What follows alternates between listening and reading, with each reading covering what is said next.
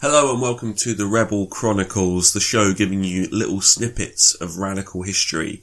My name's Paul Case.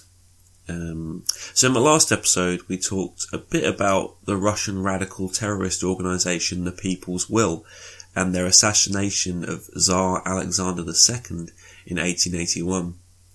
This time I want to talk about a guy connected to this group who turned out to be one of the most notorious figures in 19th century radical history. Sergei Nechayev was born in 1847 in the city of Ivanovo, which is around 250 kilometers from Moscow.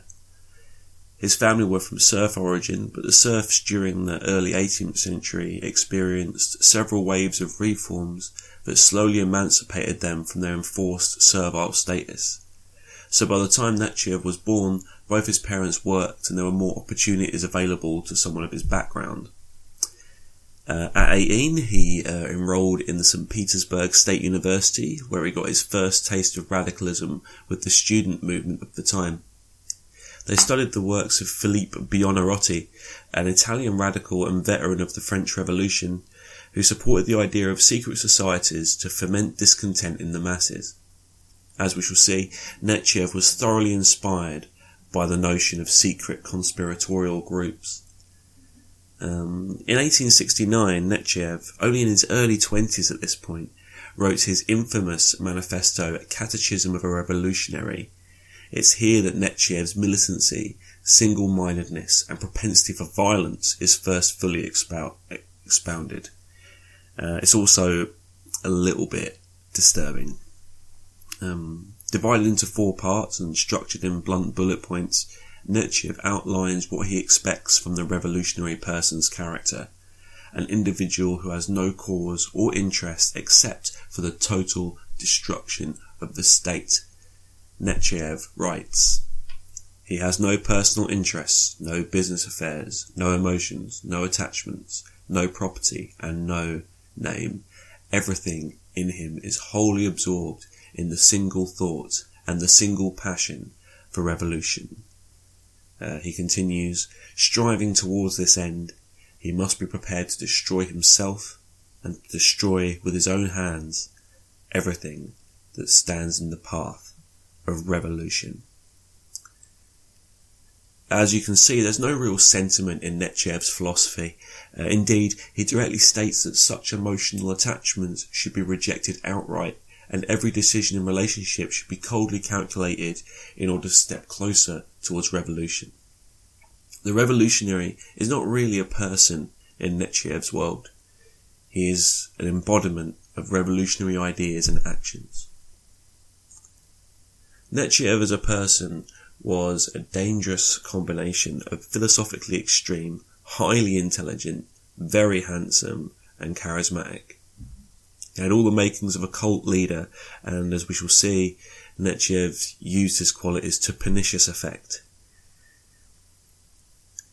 In March 1869, he visited Geneva and met Mikhail Bakunin. By this time, Bakunin was 55. Born to a Russian aristocracy that he turned his back on, he was an impassioned extrovert, cutting a gargantuan figure who, to make a long story short, had fled imprisonment in Siberia in 1861 and ended up in Geneva. He was the author of countless pamphlets and books and is considered one of the founding fathers of anarcho-communism. By this time in 1869, he had an assured place in history as one of the leading anarchist thinkers of his day. Nechayev and Bakunin struck up a friendship, and through daily discussion of their ideas, they found an awful lot of ideological common ground. Bakunin was impressed by this devoted, intense young radical, and while Bakunin's incredibly adventurous life had put him in touch with many aspects of Russian society, he had been out of touch with the radical youth movement, and here it was, deadly serious and bloody-minded. Bakunin found all this remarkable. He wrote to fellow anarchist James Guillaume, "I have here with me one of those young fanatics who know no doubts, who fear nothing, and who realise that many of them will perish at the hands of the government, but who, nevertheless, have decided that they will not relent until the people rise.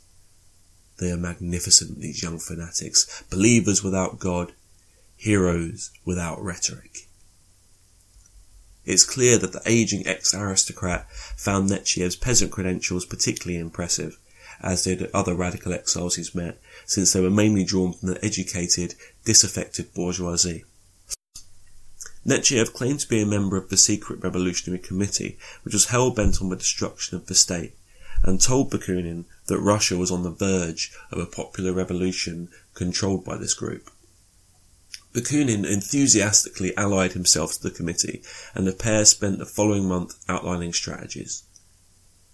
Throughout this time, Nechayev gave no solid details of the organisation, only that it was a powerful force, and that he wanted Bakunin's approval and counsel. Bakunin pledged that he would help in any way he could. In fact, the secret revolutionary committee never truly existed.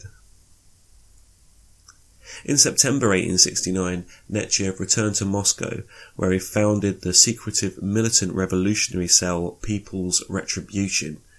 By this time, Catechism of a Revolutionary had become influential, and this, coupled with Nechayev's twisting of the truth and saying that the famous Bakunin was essentially head of the People's Retribution, he did not find it hard to accrue followers. The People's Retribution was led by Nechayev with rigid, authoritarian discipline. Members were expected to fit the mould of the ideal revolutionary outlined in Catechism of a Revolutionary, and completely submit themselves to Nechayev's forceful will. When one of the members, Ivanov, questioned Nechayev's methods, Nechayev decided to eliminate this dissenter. He persuaded some other members of the People's Retribution that they should each have a hand in the murder, binding them in guilt to ensure Nechayev's authority over them. In November 1869, they killed Ivanov, strangled and shot him, and dumped his body unceremoniously in a frozen lake, weighing him down with stones. Before the body could be discovered, Nechayev hot-footed it back to Switzerland and to Bakunin. Over the coming months, Bakunin began to have serious doubts about this young man and his methods, and whether Nechayev's secret organisation even really existed. Over the coming months, their friendship went downhill, but Bakunin found it difficult to let go. In June 1870, Bakunin wrote a long and detailed letter to Nechayev outlining all his issues with him. While he praised Nechayev's devotion, he told him he was more akin to a religious fanatic than anything else, and also nails him on his youthful inexperience and lack of worldly knowledge. He wrote, "Yes, dear friend, you are not a materialist like us sinners, but an idealist, a prophet, like a monk of revolution. According to your way of thinking, you are nearer to the Jesuits than us. You are a fanatic. This is your enormous and peculiar strength, but at the same time this is your blindness, and blindness is a great and fatal weakness. Blind energy errs and stumbles, and the more powerful it is, the more inevitable and serious are the blunders. You suffer from an enormous lack of critical sense, without which it is impossible to evaluate people and situations, and to reconcile means with ends." The letter makes Bakunin's heartbreak and shattered pride palpable, and also articulates the complexity of the personal and ideological fallout. Politically, there are odds. While Nechayev favoured strict regimental discipline to form a kind of cultish uniformity, Bakunin thought this kind of authoritarianism counterintuitive. No freedom could come of it, and it would simply create dictators rather than depose them. Bakunin believed strongly that the natural will of the people could overthrow the state and create a free society, and that a secret organisation was only required to mediate between the masses and revolutionary theory.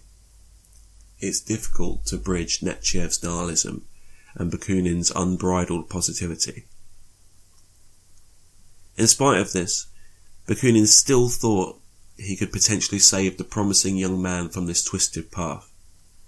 Nechayev, however, obviously not one to take criticism very well, completely rejected Bakunin's views. He thought Bakunin was over the hill and no longer a serious revolutionary worthy of respect. He went for a brief sojourn to London. Meanwhile, the Swiss government had been requested of Russia to arrest him for the murder of Ivanov. On Nechayev's return, he was arrested and extradited to Russia, and in 1873 he was sentenced to 20 years imprisonment in the fearsome Peter and Paul fortress. On hearing the news, Bakunin said, "I pity him deeply. He will perish like a hero, and this time he will betray nothing and no one. Such is my belief. We shall see if I'm right." Given the exposure of the murder, Nechayev's philosophy lost its sway over Russian radicals. However, while he was in prison, he was in contact with the People's Will, as we mentioned, the radical group who assassinated Tsar Alexander II. They planned to break Nechayev out of prison, but they agreed to wait until after the assassination, which resulted in the arrests of the People's Will and a newly energised repression of radical groups, and inevitably resulted in Nechayev not getting out of prison. Impressively though, Nechayev stuck to his guns. When he was approached by the Russian secret police to become a spy, Nechayev punched the messenger in the face. After this, he was put in solitary confinement and chained to a wall. He died in 1882 of a deadly combination of consumption and scurvy, at this time only in his mid-30s. Throughout all this time, as Bakunin predicted, he betrayed nothing and no one. Thank you for listening to the Rebel Chronicles. My name's Paul Case. As usual, any moaning or complaining or corrections can be sent to captainoftherant@riseup.net. I was thinking about the song to play out with, and this is a song that actually reminds me of Nechayev, and I think it articulates his personality very well. So the song I'll play out with today is Vessel in Vain by Smog. Thanks.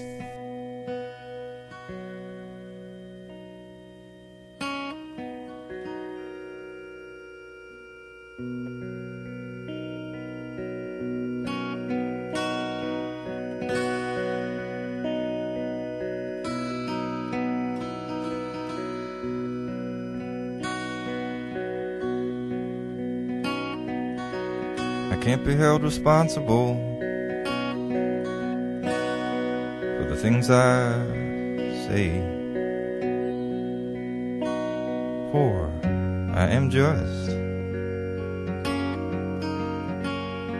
a vessel in vain.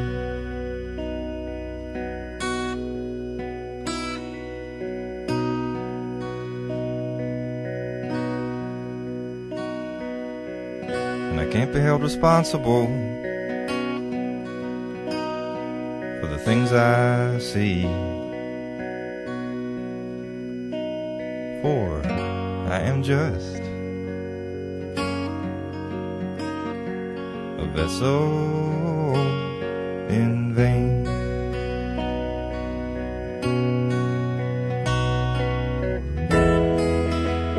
No boat out on no ocean,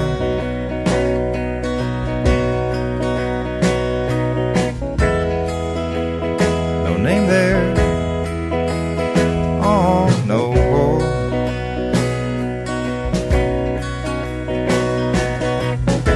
And it's not a strain at all to remember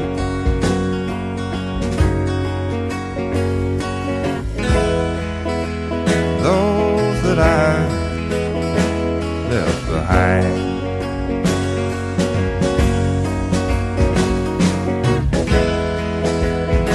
They're all standing right here beside me now,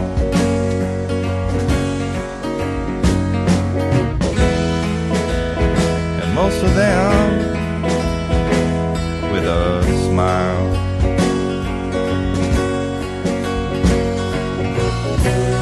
My ideal have got me on the run towards my connection with everyone.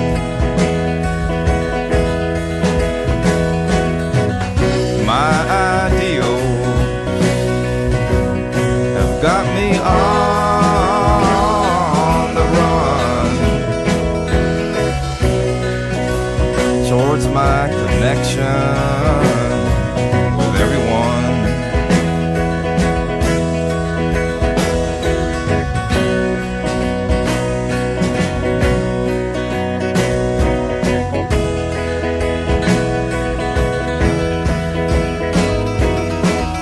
My ideals have got me on the run.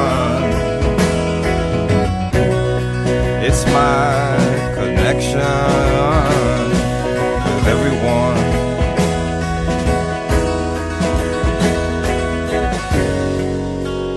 Such free reign.